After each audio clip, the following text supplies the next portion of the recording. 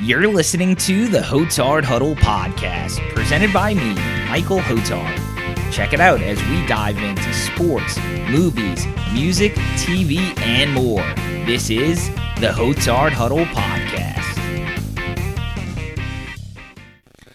Bring it in. It's time for the Hotard Huddle podcast. I'm your host, Michael Hotard. Joining me today, if you listened to last episode, I brought on my cousin Mike Stan, who's with St. Paul's, which is on the North Shore, private school, and a solid athletic program. We talked a lot about that.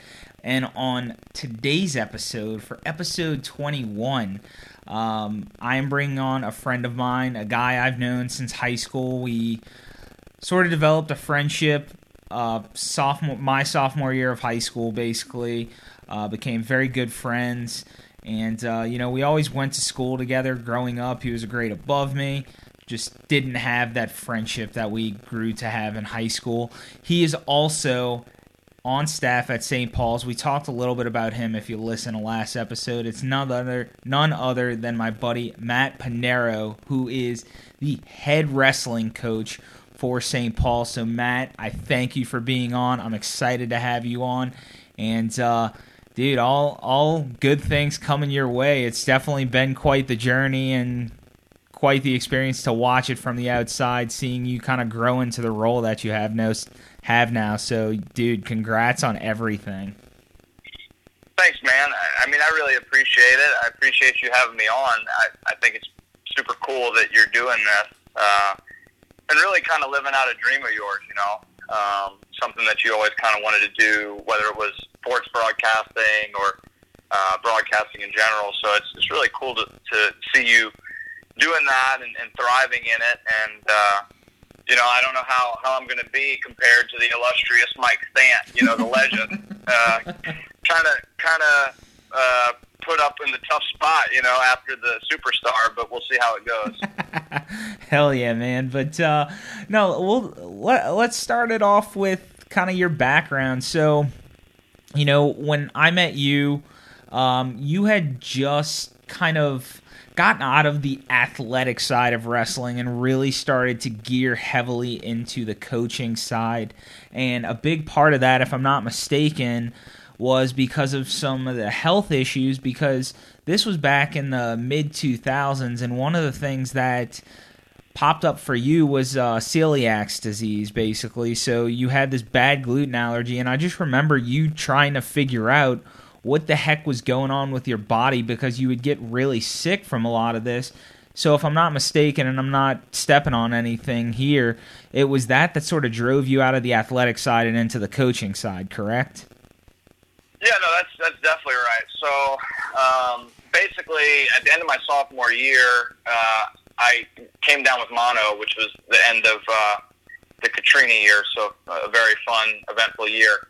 And so I got mono, and, I never really got back from that. I never really recovered from that. And, you got to a point where it was like 6 months later, and you should be seeing some signs of improvement, and you should be seeing things getting better, and they just weren't. And as a matter of fact, a lot of things were getting worse. And, basically a year and a half, 2 years worth of doctor visits and hospital stays and colonoscopies and endoscopies and all kinds of blood work, more blood work than I would ever hope to have again. We finally figured out that all this time what was causing my problems was the things that I was eating. Pretty much almost immediately after getting that taken care of, things started to get better. But at that point, it was kind of late to salvage any athletic career, which was kind of unfortunate. But at least I had that outlet of being able to help out from a coaching standpoint, which I did with the kids club. I started going there when I was in 8th grade and helping out as a freshman and helping out as a sophomore. So it just made sense that, I love the sport so much. There was only so many ways that I could give back to it, and that was a way that I could stay involved, because it was limited in terms of what I had to do physically. And the biggest issues that I had were just, being able to maintain an energy level, being able to give it everything I had, which as a coach, you don't really have to do that. So it was an easy way to transition into that sort of for me. Well, it's one of the things that I talked about with Buddy, another mutual friend of ours who you wrestled at Rummel with a couple episodes back, was the toll it takes on your body to do the wrestling. I played sports growing up. I played baseball, and I've continued to play sports at a very recreational level.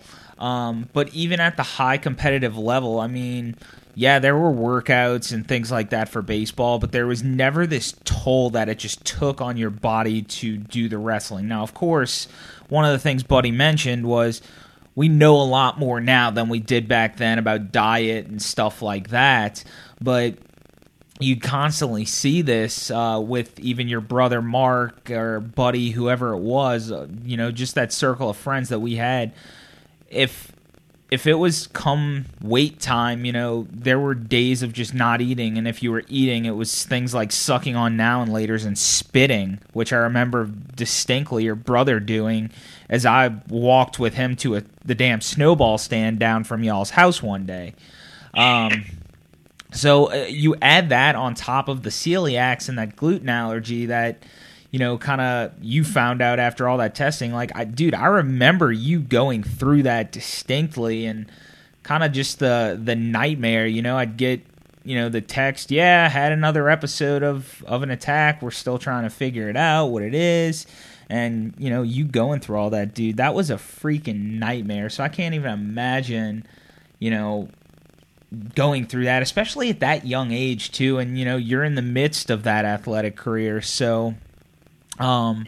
Like you said, you kind of turn to coaching, with the younger kids, which, if I'm not mistaken, is the Scorpions. Yep. So, Scorpion Wrestling Club. So you start with Scorpions, and then you help out with Rummel, you help out with the high school level, and one of the cool parts, I guess, of that was, I guess, being able to just kind of not necessarily live through your brother, but in a sense, kind of guide him through his career. And he went on to have a freaking hell of a career, both at the high school and collegiate level. So, talk about the fulfillment of getting to experience not only coaching, but also coaching guys like your brother at that age, because you're still essentially a teenager yourself as well. Yeah, so it's funny because, especially now, I feel it, and I felt it then too, but maybe to a lesser extent. You really don't understand until you are a coach how meaningful those successes are for you relative to the successes you have as an individual. Like we talked about, my career was cut short, and so I didn't accomplish a whole lot from a standpoint of an athlete, but I've had a lot of athletes that have been very successful, and without a doubt, every single one of the guys that I coach, I'm prouder of and feel more accomplished because of what they accomplished than ever because of anything that I accomplished. When you see somebody succeed and you know that you played a part in it, even if it's just a small part, that's the best feeling in the world to me, is knowing that you helped somebody achieve a goal. And everybody has a slightly different goal. So, so for somebody like my brother, whose goal was to be a national champion, and he fell a little bit short, but, he took third in the country, which is nothing to sneeze at. So for his goals, that's where he wanted to be, and so we tried to get there, and came very close, and we felt good about that. But for some guys, it's just have a winning record. For some guys, it's just lose this chunk that I have in my gut. For some guys, it's just be a part of a team. And so seeing, the successes of all your different athletes, there's no better feeling. And knowing that you had something to do with that, that's at least my perspective on it. Well, what's interesting about the dynamic of wrestling versus traditional team sports is the same kind of dynamic that you would have with, like a gymnastics or things like that. It's a very individualist sport, but that individual goes into the team score, so to speak. So there has to be a certain level of balance, I feel like, as a coach to get people to buy in to being the best they can for the betterment of the team. And, you kind of talk about the different goals of some of your athletes, like if somebody wants to be a national champion or somebody just wants to have a winning record, whatever the case may be. I guess what's the coaching in today's world? What's the secret sauce, I guess, to finding that balance of getting them to, achieve their goals, but also understand at the end of the day, this is also a team sport as well as an individual sport? Well, I don't know that there's a secret sauce, and if there was, I'd certainly package it, sell it, and make a profit off of it. but I can speak for what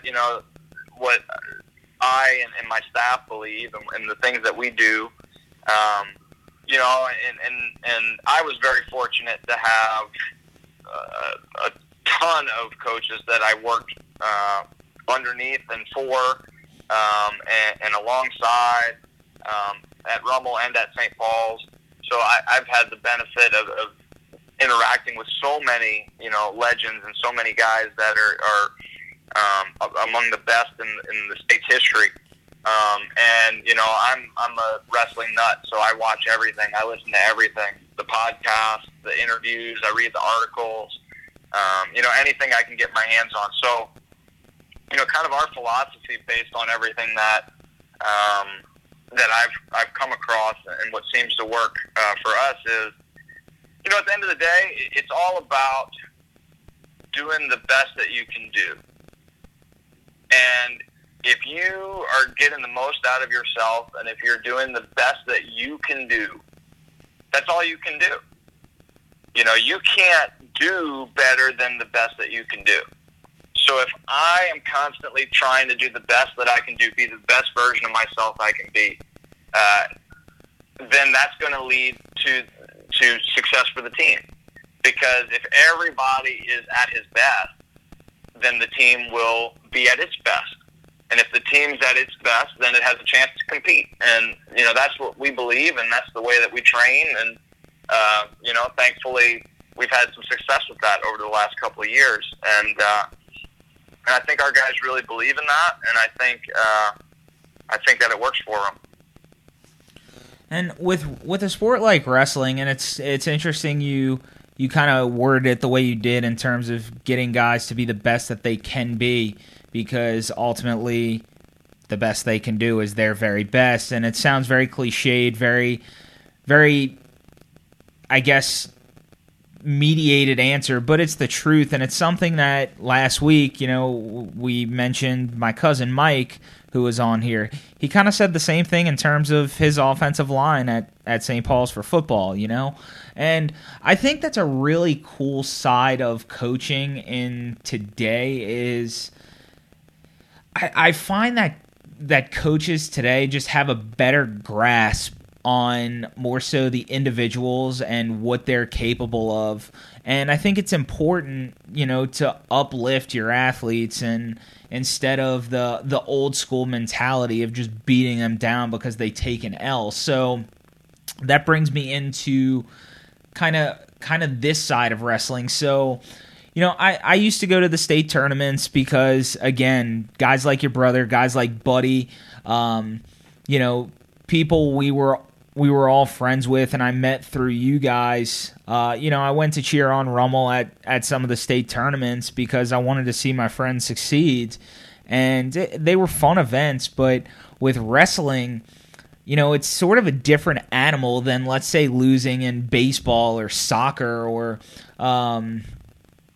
basketball. I think football is comparable in this sense, but essentially you're taking a guy and you're having to move him in a certain way to obtain points in wrestling. So if you're getting just decimated on the mat, so to speak, that means someone's just physically imposing their will on you, which in a sense, I mean, can really throw you for a loop emotionally, because at the end of the day, if you're just getting thrown around, that could do a lot to not only your ego, but your confidence. So, when you talk about, having guys be their best on any given day, what happens when they fall short? What's your approach to helping those guys through those tough times where maybe they're not having their best day and they are just getting, for lack of a better term, the shit kicked out of them on the mat? Yeah, so, I would wager to say that there's probably no sport that is more mentally straining than wrestling, because you're all out there alone. And there's nobody, that can be at fault aside from you if a mistake is made.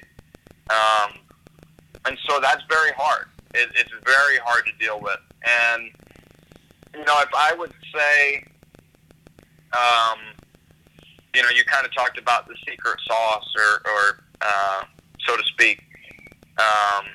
If there's something that we have worked on more as a program the last 2 years, it's been the mental side of things. We've spent a lot more time doing that than I've ever previously done as a coach. And I've seen it pay big dividends for our guys. I really have. In terms of, how do you handle a guy when he's not at his best? Honestly, it depends on the guy. It's a case-by-case basis. As far as the way that we handle things, it's very much every individual is different, every individual is unique, and every individual needs his own thing. So, maybe some guys need that tough love, whereas some guys, you just don't need to tell them anything. You just need to let them be. Some guys you need to really build them back up and talk them up and get their mind back where it needs to be. Some guys you need to just maybe start cracking jokes and get things light and bring it back down. I really, at the end of the day, what we try to do is, if we fall short, in a particular match or situation, is just go get the next best thing. So, okay, you lost, you can't win now. Well, you still have a chance to go get third, so let's go try to do that. It's not what we want, but it's the next best thing. And I think the other thing that's important too, and again, it goes back to the things that we work on from a mental standpoint, is keeping everything in perspective. I think today, a lot of times, sports are taken way too seriously. 100%. And particularly at the youth level, it's pretty bad right now. Sports are games. They're games. They're supposed to be fun. And if you're so uptight and so nervous that you're going to win or lose, that you're not having fun, then what's the point? What's the point of you doing it? Why would you do something if you're not enjoying it? So, we spend a lot of time just working that out and understanding, where wrestling falls in the grand scheme of things. Is wrestling important to us? Absolutely. Do we want to win? 100%. But if we don't win, the world's not going to end. Our lives are still going to go on. Our families are still going to love us, hopefully. So really, it's a lot easier to just go out and perform when you're not feeling that internal pressure or that external pressure of needing to win. So they certainly don't get that from us as a coaching staff. Well, we don't push that. We don't believe in that. Like we said, I know it's cliche, but really it's, go out there and do the best that we can do, and whatever happens, happens. Well, I think that's super important because, with me personally, just kind of relating my own personal experience, I recently wrote a column about this, and I was always a fair athlete at the recreational level, but every time that I got to the school level, whether it was middle school or high school, I lost all my confidence. I didn't perform the way I thought I was capable of performing, and I didn't do myself any favors because I ultimately got lazy because I didn't have the confidence. And unfortunately, one of the things that I did was I projected all the blame elsewhere at that age. And, it's a very fragile age. And, you talk about the youth sports and finding that balance with your players, knowing who you can go in on, knowing who you have to scale back on. I think that's such an intricate part of coaching that basically makes or breaks athletes to either have that sour taste of what school sports are or have that sense of pride that you were a high school athlete or maybe even made it to the collegiate level. So I think that's really awesome. And one of the things that I've kind of seen with you over the years, whether it was at Rummel or now in your role at St. Paul as head coach, is of course, you have these big state tournaments. You get all these pictures from parents or professional grade photographers, and I've seen you tagged in a bunch of them. And, dude, there's nothing cooler, I guess, for me as your friend looking from the outside in than seeing, a 16, 17-year-old kid, arms clenched in victory and the first person they're coming to is you and, offering their arms out for that hug, for that embrace, for that just moment of just shit, we did it. Here it is. And I think that's really cool to see. And I mean, based on, those pictures and, the intensity level that you bring to the coaching side of wrestling and everything like that, I think it speaks volumes that, everything you're saying here, you are getting through to those guys because, like I said, seeing some of those pictures in Triumph, seeing some of those guys embrace you the way they do, there's clearly a huge level of respect there, more so than just, the authoritarian coach to athlete. It's more of you're essentially part of that team. There's not that I guess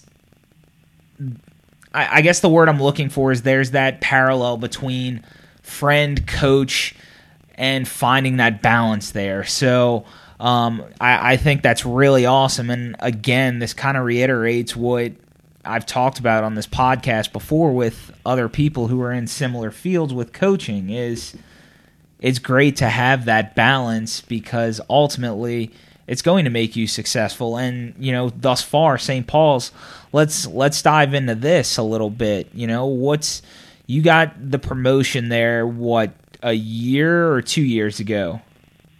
So this is the end of year 2. Okay. So it would have been a little over 2 years ago. So, in that time, you were working there as an assistant, correct? Yeah. So you get this promotion because their longtime coach, if I'm not mistaken, was stepping down. You kind of got the keys to the car and essentially, don't drive it into the side of the mountain. But since you took over in those 2 years, let's talk about, what that program's done. I think I remember seeing you guys place 3rd or 4th at state recently. So actually, on my first year as head coach, we took 5th. We were 2.5 points away from 3rd place.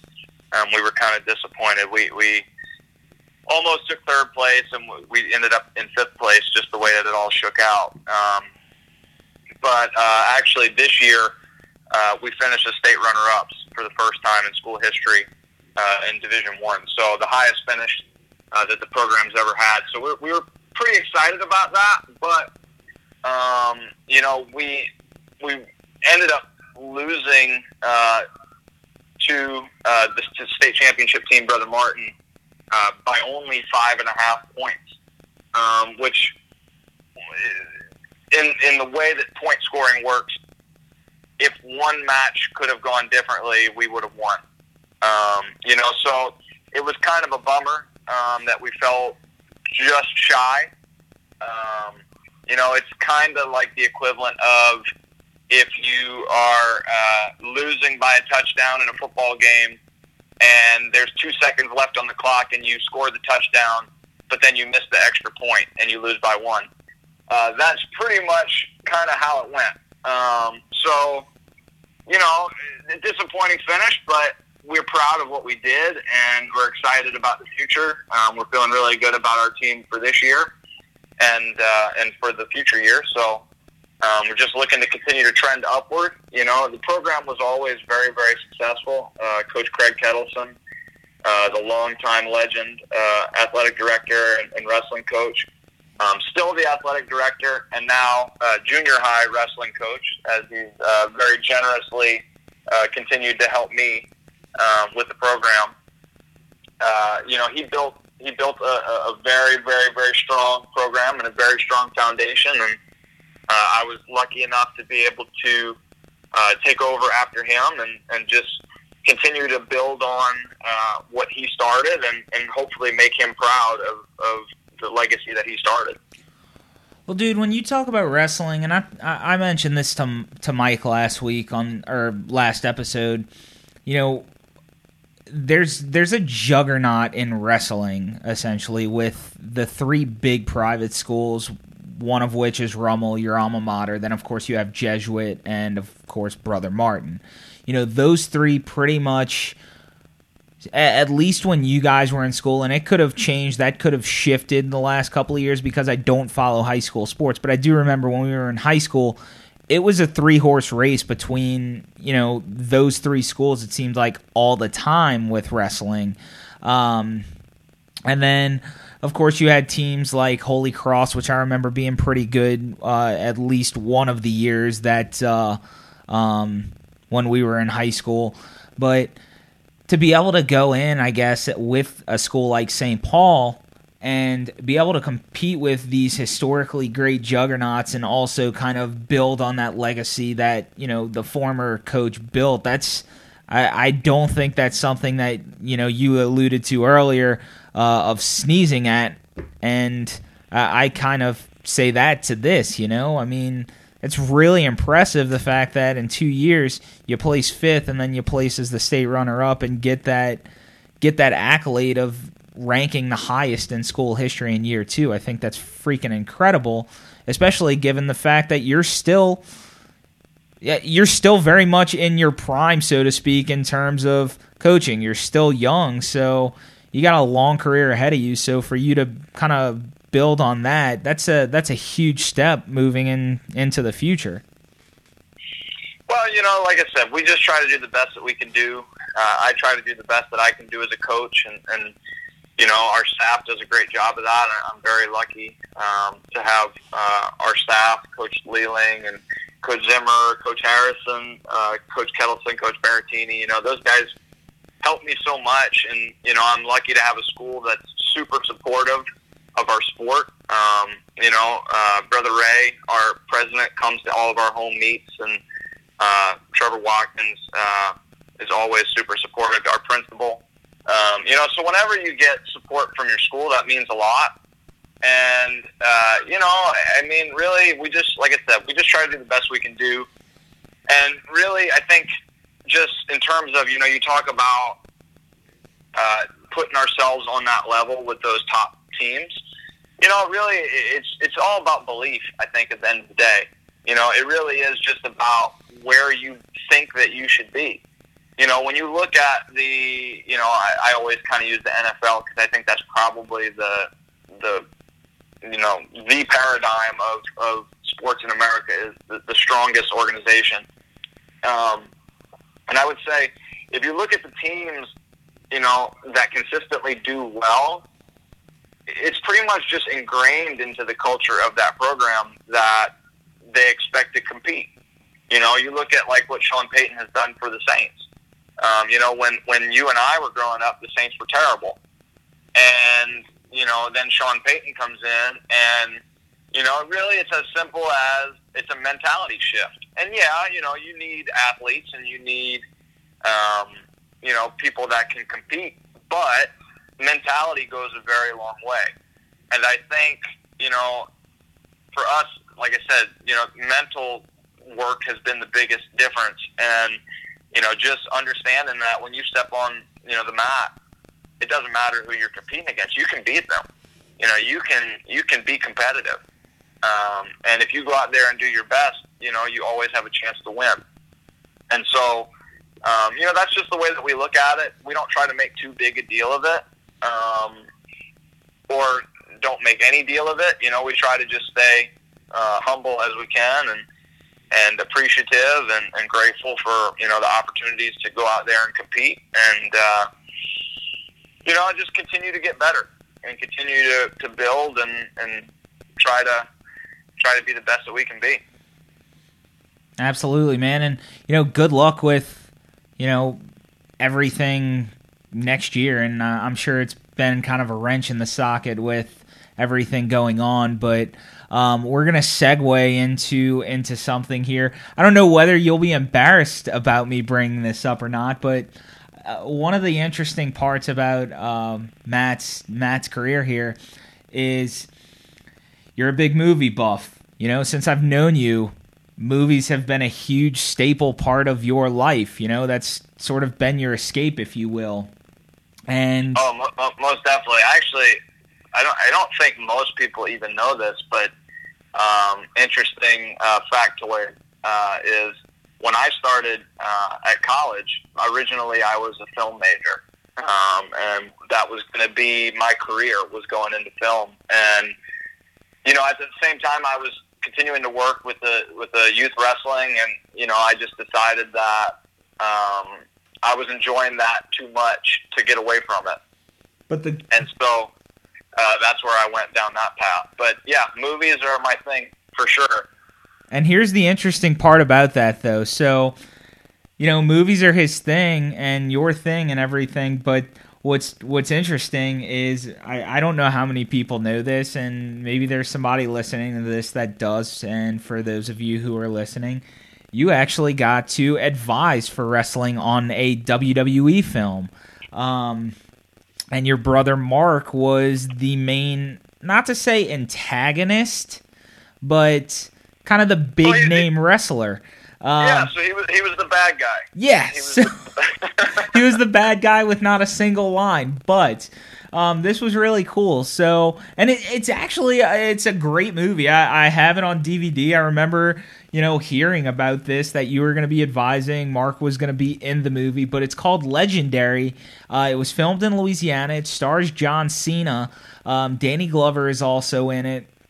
And I can't remember some of the other big name actors, but basically the plot of it is John Cena is the brother of this kid who's kind of a nerd, like kind of an outcast a little bit, and he turns to wrestling to kind of bridge that gap between his brother, who's got this troubled past, and he becomes a pretty big wrestler, and along the way he comes across your brother. That's who he's competing against, and I'm gonna forever make fun of Mark for this, but there is a scene in the movie where they're doing weigh-ins and they're butt naked, and Mark's just staring down this guy as a tactic to intimidate him. So I will forever let Mark remember that of that scene in particular.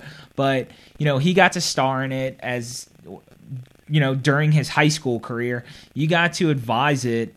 And you got to work on a WWE production film, a high-level film with arguably the biggest icon in wrestling history, that is John Cena. So, I always find that to be interesting, that you got to experience the crossover between two worlds that you just hold near and dear to your heart. So tell me a little bit about that, and tell people kind of how that came to be.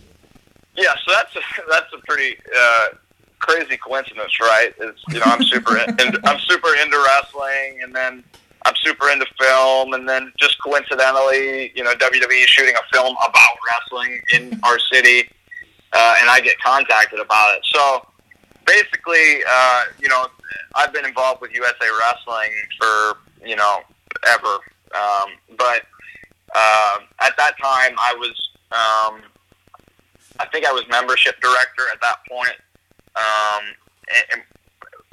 regardless, somebody reached out to me and said that they would be filming a movie. It was about wrestling, starring John Cena and Danny Glover, and they needed help, and would I be willing to help? And at the time, I was a student in college, so sure, why not?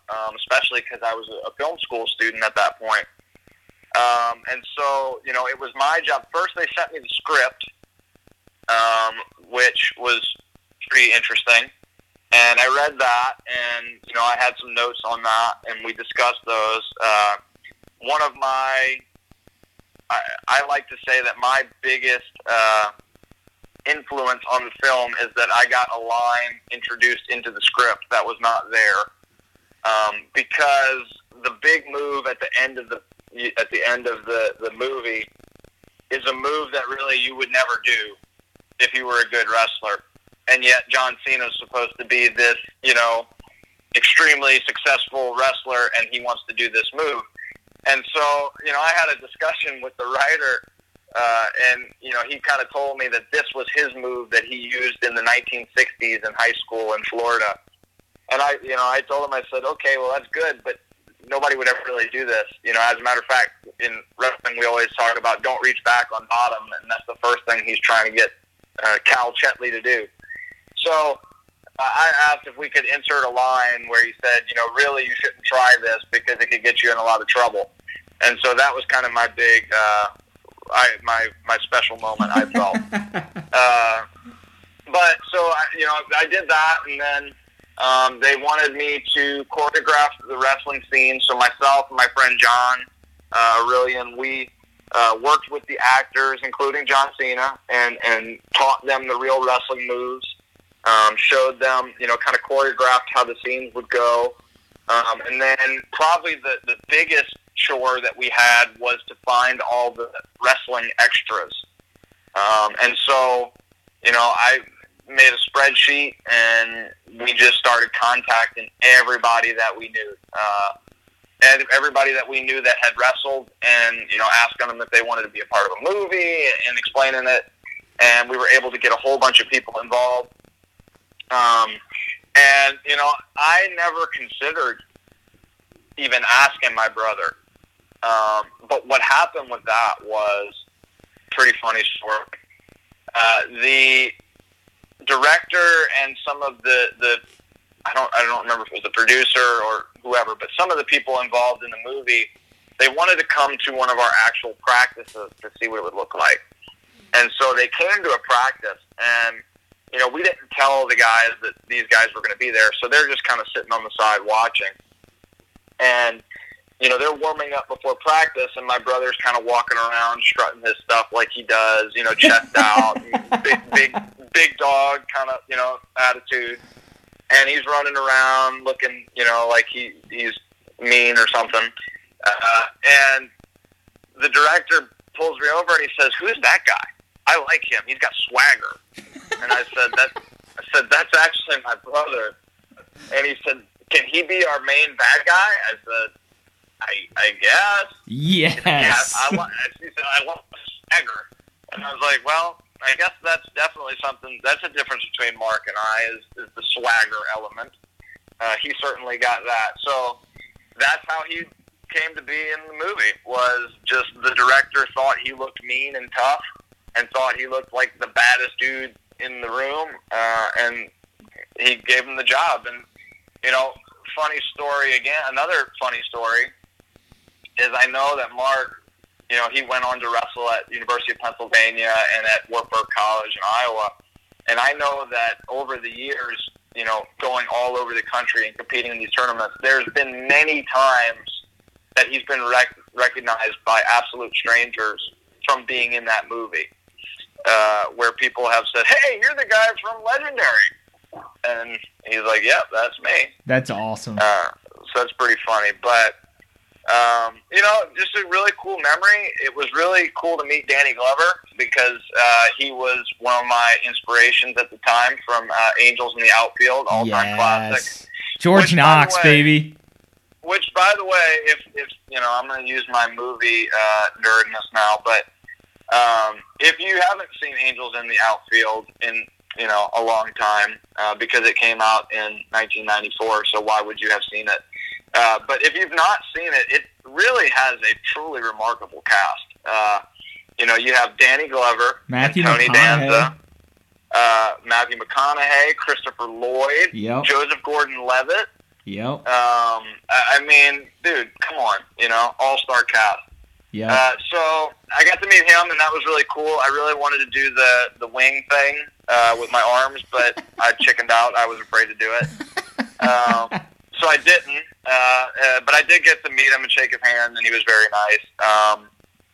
And then, the main guy that we spent the most time working with, kind of his big thing is he was young Dexter on the TV show Dexter. So that was cool. And he actually put a message on one of my paintings one time asking if he could buy it a couple of years ago. So I was like, oh, that's cool. He's still in touch with me. Dude, hell yeah. And so he was cool. They had another guy that we worked with who was on, I never saw it, but apparently there was a Wolfman show or something like that. I don't really know exactly what it was, but it was a show, and that kid was on it. And then Patricia Clarkson, who's been in a bunch of different things. She was very, very nice. And then, obviously, the man, the myth, the legend, John Cena, who is every bit as cool in real life as he seems to be. Just an absolute, genuine dude. Really, really cool guy. He on the long hours on the set, he would play practical jokes and stuff with us, and just a really, really good dude. Humble guy. I can't say enough good things about him, except for he wasn't as tall as I thought he was. That's the only knock I have on him. Is when I first met him, I was like, oh, he's really not that tall. But he is massive. That's for sure. Yeah. But super cool dude. Super cool dude. Dude's built like a brick house. But so before we kind of move any further, the first thing I want to touch on here is the fact that, because I never heard the story how Mark got the part per se. So the fact that it was Mark being Mark, because we know this about your brother, and I say this in the most endearing way possible, and this is absolutely a positive thing, but Mark is one of the biggest pieces of shit in the best way imaginable.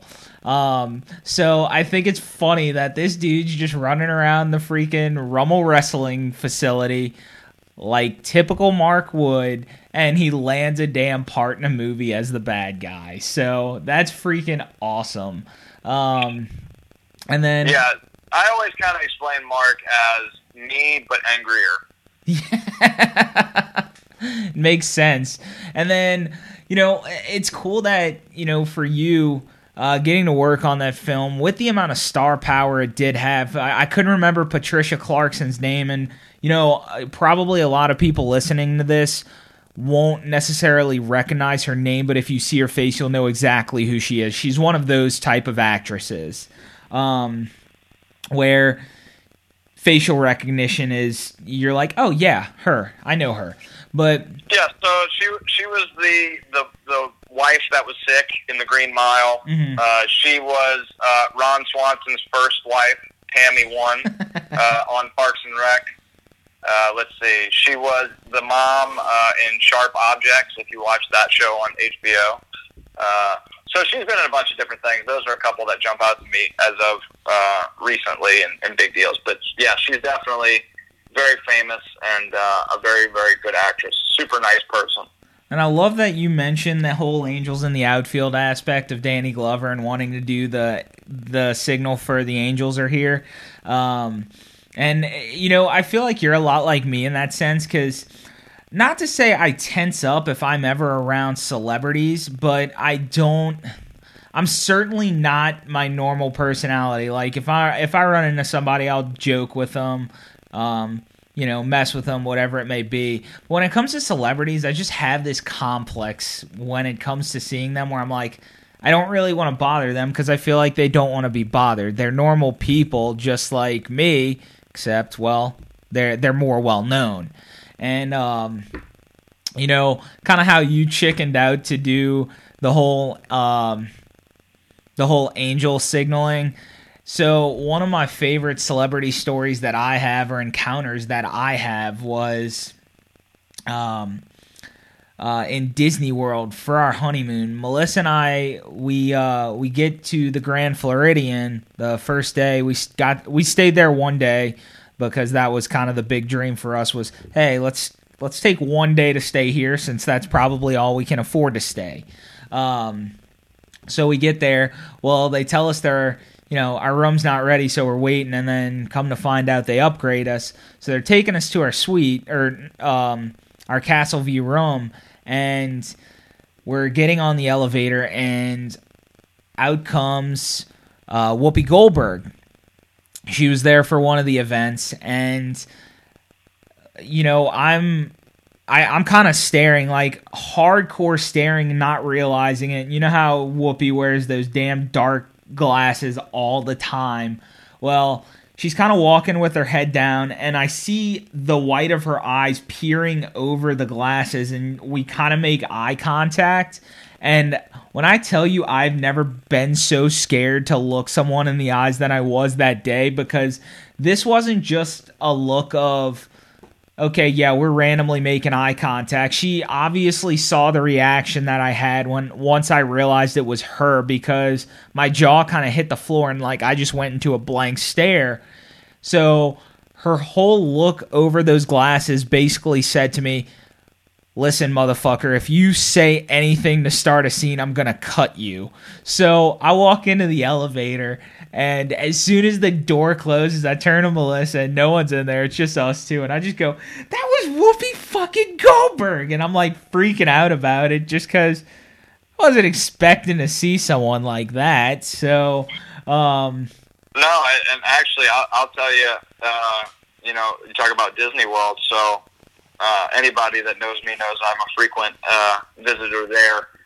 And although I've been there many, many times, the only celebrity I've ever seen there, but stood right next to for like 5 minutes before I realized who it was Heidi Klum. I'm jealous. And yeah, so that was pretty cool. But yeah, so that's my celebrity meet list has basically been the cast of Legendary plus Heidi Klum. Well, dude, and that's like, I've seen several people. Like, I saw Jesse Eisenberg walking through the quarter before. My wife and I are big fans of the TV show Vampire Diaries, and ironically enough, we were doing a vampire tour in New Orleans, and a bunch of the cast was here for one of the people on the show's wedding. So we saw Paul Wesley, who plays Stefan Salvatore, along with the girl who plays Bonnie. And then I can't remember her name in the show, but she's the werewolf chick. So there was a group of them, and Melissa and I like both were like, dude, holy shit. And we thought about turning around and running to get a picture with Paul Wesley, but we kind of chickened out because I'm like, I don't really want to bother them.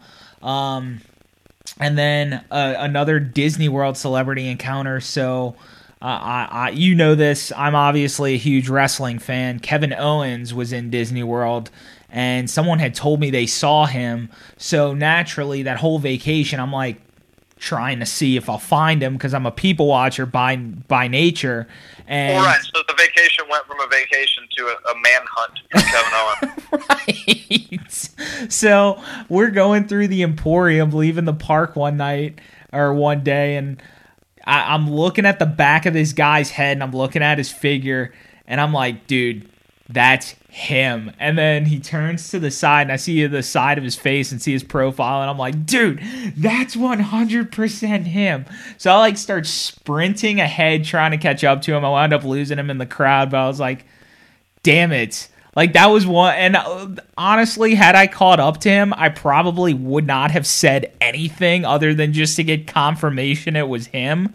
But I was just like, dude, that's Kevin freaking Owens. So, yeah, my celebrity encounters are far and few between, but every single one of them ends pretty much in the same result. I get tongue-tied and I'm not saying a damn thing just because I'm like, I don't know that you'll want to be bothered by me. So I'm pretty much right there in that same boat with you. So, but as far as movies go, so we can kind of dive into a little bit of pop culture here before we end this. You alluded to earlier some of the work you do as an artist, so to speak. You do some painting, stuff like that on the side. And I remember you having a painting of yourself depicted as Marlon Brando in The Godfather, correct? Yeah, a long time ago I did something like that. Gosh, that would have been when I was really starting to get into movies. So basically what I did was, I always really liked movies, but, so in 2006, probably, 2006, 2007, somewhere around there, I went on to imdb.com. It was like the first time that I'd ever been on that website. And, they might still have, I don't know, but they had a top 250 movies list. Yep, still on there. And so I printed that list out, and it was my goal to watch all 250 movies that were on that list. That's awesome. So, of course, at the top of the list at the time was The Godfather. And so I watched that movie, was extremely impressed by it. To this day, I still think that The Godfather and The Godfather Part 2 are the best duo of movies of all time. I actually prefer Part 2, to be honest. I think a lot of people do. I don't think you're really alone in that, because most people that I've talked to, I feel like I'm kind of in the minority here, because I like the first one better, and it's not a slight at the second either, because like you said, as far as duos go, it's arguably the best duo of movies. And of course, we know about Godfather Part 3. It's sort of the one that everyone despises. And I don't hate it. It's obviously not nearly as good as the first two. But even as bad as 3 is for a lot of people, most people will still talk about that trilogy as being one of the best because of how good 1 and 2 are. Well, the Godfather Part 3 is kind of the Return of the Jedi of the movies, where... And really, I think this is a problem that a lot of, movies and TV shows have, which is coming to a satisfactory conclusion to things. And so a lot of times what you see, especially lately, Game of Thrones is probably the most popular one. Yeah. But even, with maybe Rise of Skywalker, it's very hard to wrap things up in a nice, box with a bow on it, in terms of story. Particularly if you have a lot of different elements to a story, trying to wrap them all up tightly is tough to do. And especially when you have a long period of time that passes from start to finish. So you think about Godfather Part 1, I think that was 73, somewhere around there. And Part 2, I think, was 75, somewhere around there. I'm not 100% sure. But, so those two were in the, mid-70s. And then you jumped to the early 90s to do Part 3. And, in that time period, everybody kind of comes up with their own, kind of theories or ideas or, opinions on how it should close. Same thing with Game of Thrones. Granted, a 2-year break between the 7th season and the 8th season is not the same thing as a 30-year or 20-year gap between Godfather Part 2 and Part 3. But still, I guess in the age of social media, it's almost as long because of the kinds of discussions you could have. But there's such a build-up, right? And everybody has this, grand idea of how things should end. And then ultimately, when it doesn't match that idea that you have, it's kind of a disappointment, right? Right. I know know for me, Tom Hagen was a great character, and all of a sudden he's just not there. Yeah. And it's kind of like a throwaway, oh yeah, Tom Hagen died. And he was such an integral member of the family. Absolutely. You had Connie, who kind of goes from being meek and abused and she's kind of going crazy in part 2 to all of a sudden she's like Lady Macbeth in part 3. Like, wait, where did this come from? Right. Where all of a sudden now she's the scheming, manipulative one. So there's maybe some character changes a little bit.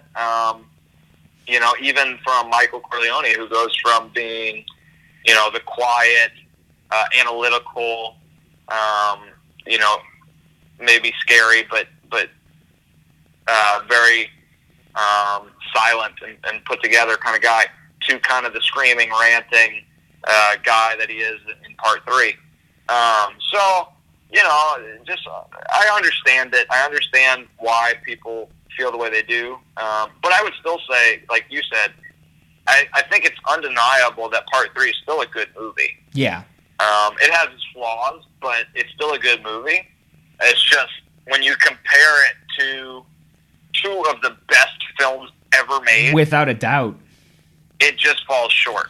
Well, dude, I mean, part 1 and part 2 are both in my top 10 of all time. Part 1 is my favorite movie to ever be made, and it's not really particularly close. And part 2 doesn't fall very far behind. I actually did a top 40 movies within the last year for this blog, and I think I had part 2 maybe at like 6 or 7. Really that 2 to 8 range, I could mix and match that, and that's one of those movies that could easily move up.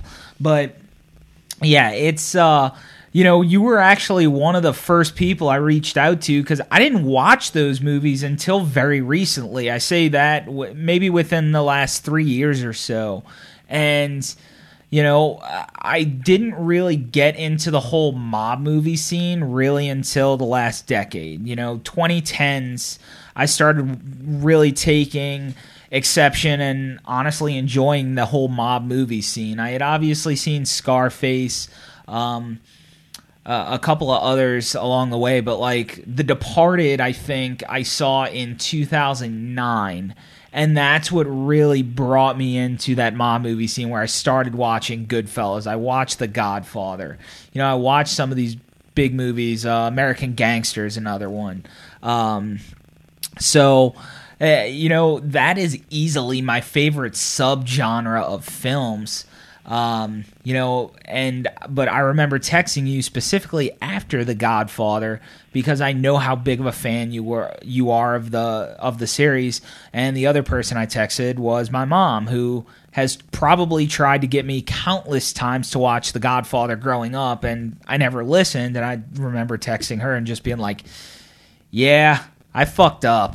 So, and now as I sit here, I look to my left. One of the things that you've probably seen in the background of my videos is that painting of all the iconic mob movie bosses, from the Goodfellas to the Godfather to Scarface to the Sopranos. All these big, burly head guys of mafia, and guys who will essentially kill you if you piss them off. So it's a very fun, subgenre of movie. So. And it's just funny that it kind of came full circle. Like I said, I watched that movie, I text you, and I instantly think of that painting that was hanging up in your room every time I'd go over there, when we'd hang out in high school. But another common interest, I guess, that we can dive into a little bit as we're wrapping up the show here is The Office. That's another show that you're a big fan of, that I jumped on the train late to. I remember that was it used to air on Sundays, correct? Oh gosh, you're dating me now. I honestly don't even remember. Because I just remember there was one specific time, I think me and Buddy, and Vito had planned something, and I had texted you in high school and was like, hey, we're going to do this. And you're like, yeah, no, tonight's The Office and it's the season premiere. I'm not doing a damn thing but sitting on my couch and watching The Office. And, you were always a big fan of that, and I watched that within the last couple of years too. And dude, it's just another great series that the second I started watching, I remember texting you about it, being like, yo, dude, finally jumping on the Office train. So that's always been one of the cool things, is all these common interests that I guess you and I have with movies and TV. Yeah, well, I think the Office has kind of had a resurgence, because of Netflix. Absolutely. I know from interacting with my students. Most of my students that I teach are in 8th grade, and so even they are coming in now knowing the Office and the references to it and things like that. So I think it kind of had a resurgence, but I mean, it's such a quality show. Oh yeah. And I think it's one of those shows that it's episodic, so you can jump in kind of at any episode and just watch it, and you're good. Exactly. You don't really have to. There is an overarching plot, but it's not so heavy that you'll be lost if you don't follow through on it. So that makes it really accessible, and you just have so many great characters. You have so many funny moments, and gosh, I mean, some of the lines that they wrote on that show are just so incredibly well written. And I see quotes from Michael Scott all the time. Oh yeah. Or Dwight Schrute all the time. And when you can write at a level that everybody's quoting it later on, that's pretty impressive. Well, dude, I think it's just a great show. I think it's arguable though that because I was actually talking about this with Melissa. She's never watched The Office, but we were talking about the best shows of all time one night, and dude, it's certainly got consideration because of that resurgence. That's going to be one of those shows that I don't think ever goes away. It's going to be one of those shows that just stands the test of time. Well, certainly when you talk about comedies. Yeah, without a doubt. Certainly when you talk about comedies. And I think another thing that the show does well is it's not really dated in its references. Right. There's a couple of things that they reference, that they poke fun of that maybe a modern audience wouldn't get.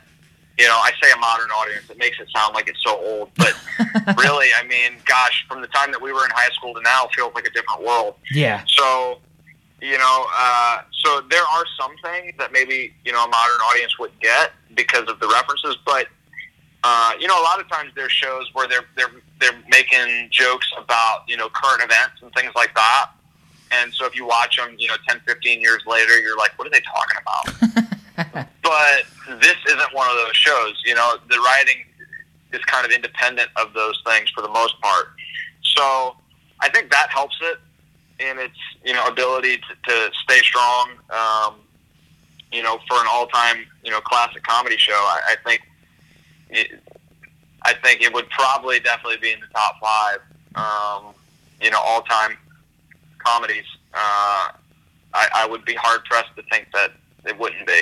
Well, dude, you mentioned the characters, and that's a big reason why it's got such a cult classic, because, as great as the main characters are, Michael Scott, Dwight Schrute, Jim Halpert, Pam Beesly, all those characters, but the secondary characters, I mean, think about the cult following that Kevin Malone has, and I'm also in that cult. For the record, that was Mark's favorite character, too. Dude, Kevin's the man. He is the absolute man. And then, of course, you have Creed Bratton, who's had his sort of resurgence because of his insanely crazy one-liners. And the fact that, he's clearly not all there.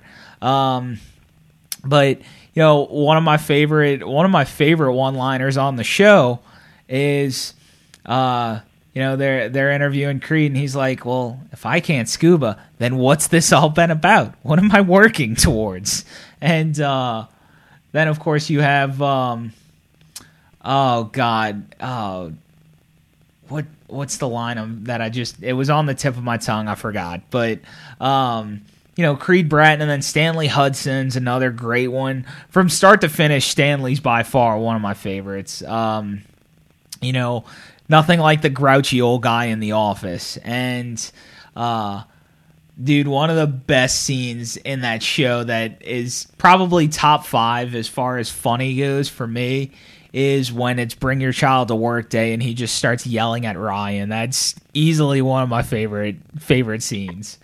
Boy, have you lost your mind. Because I hope you find it. But yeah, dude, it's crazy how well that it's kind of standing with time, and I think it's funny that you're mentioning 8th graders coming into class, being able to understand those references. Because, dude, I remember teachers in high school, I'd walk in, and these 30-something-year-old teachers would make TV show references, and we're all just kind of like, okay, cool. Well, that joke didn't land. On to the next one. So it sort of bridges that gap, and it's cool to see that it's kind of standing that test of time, though. But other than that, man, did you have anything to add before we wrap up here? No, man. Look, like I said, I appreciate you having me on. I think it's super cool what you're doing. Maybe we'll do this again sometime and go down the rabbit hole a little bit more on some other movies and TV shows or whatever else, man. Always a good time talking to you, catching up. Absolutely, man, and I appreciate you coming on. So again, that's Matt Panero, who is the head wrestling coach for St. Paul, who placed second in state as they continue to move forward, and hopefully we'll see more great things coming out of good old St. Paul, and my boy Matt here can keep climbing that ladder of success. But I appreciate him coming on, and as always, honor the huddle. Thank you for tuning in to the Hotard Huddle podcast. Stay up to date with all the latest episodes released on the 1st and 15th of every month at HotardHuddle.com. Follow us on Facebook and Instagram at Hotard Huddle.